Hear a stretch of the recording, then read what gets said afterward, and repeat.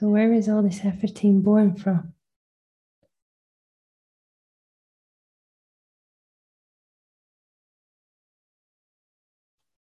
It's born from ideas that I have to be more present, I have to be more conscious, I have to observe the thoughts. And of course, these ideas are thoughts themselves.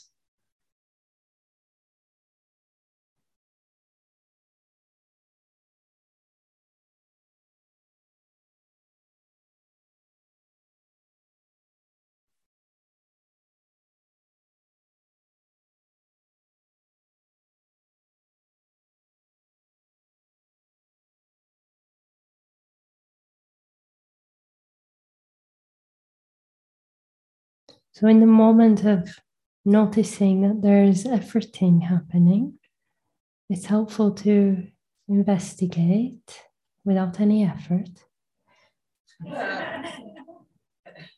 Just from curiosity.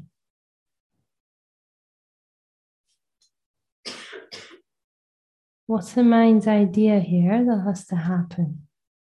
What is it the mind is saying I should be doing or I shouldn't be doing?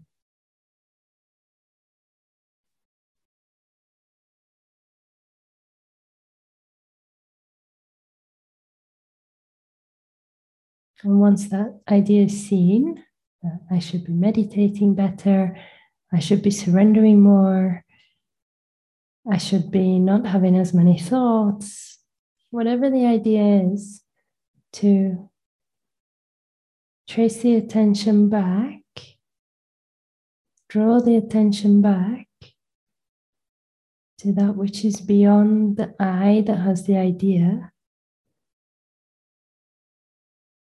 and to inquire who or what is aware of this. The answer is always the same. Awareness is aware. And in that recognition, all efforting instantly falls away, because awareness doesn't have anything to do, doesn't need to add anything onto what it is, doesn't need to become anything more, doesn't need to meditate better, doesn't need to get enlightened.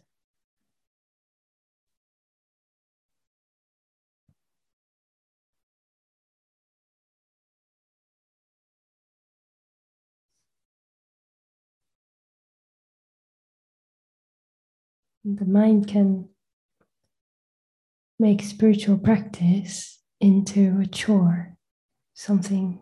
The mind likes seriousness and heaviness. So anything you give it, it'll try to make it a heavy problem. I have to do this spiritual practice now. I have to do a meditation practice. Better sit for another hour.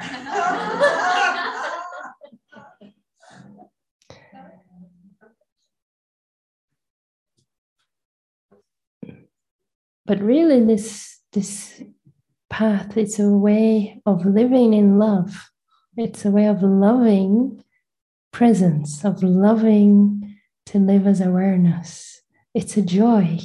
It's something that's a preference to live in this way because it feels better. It brings more fulfillment, more joy and happiness to one's life.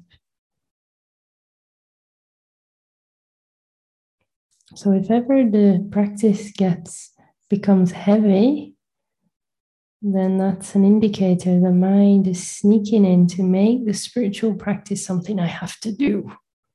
I have to get it right.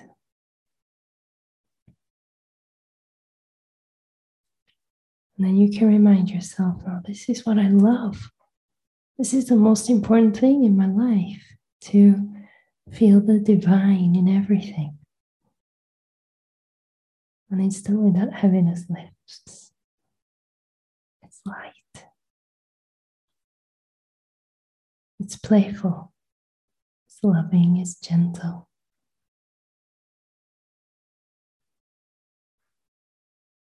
It's effortless.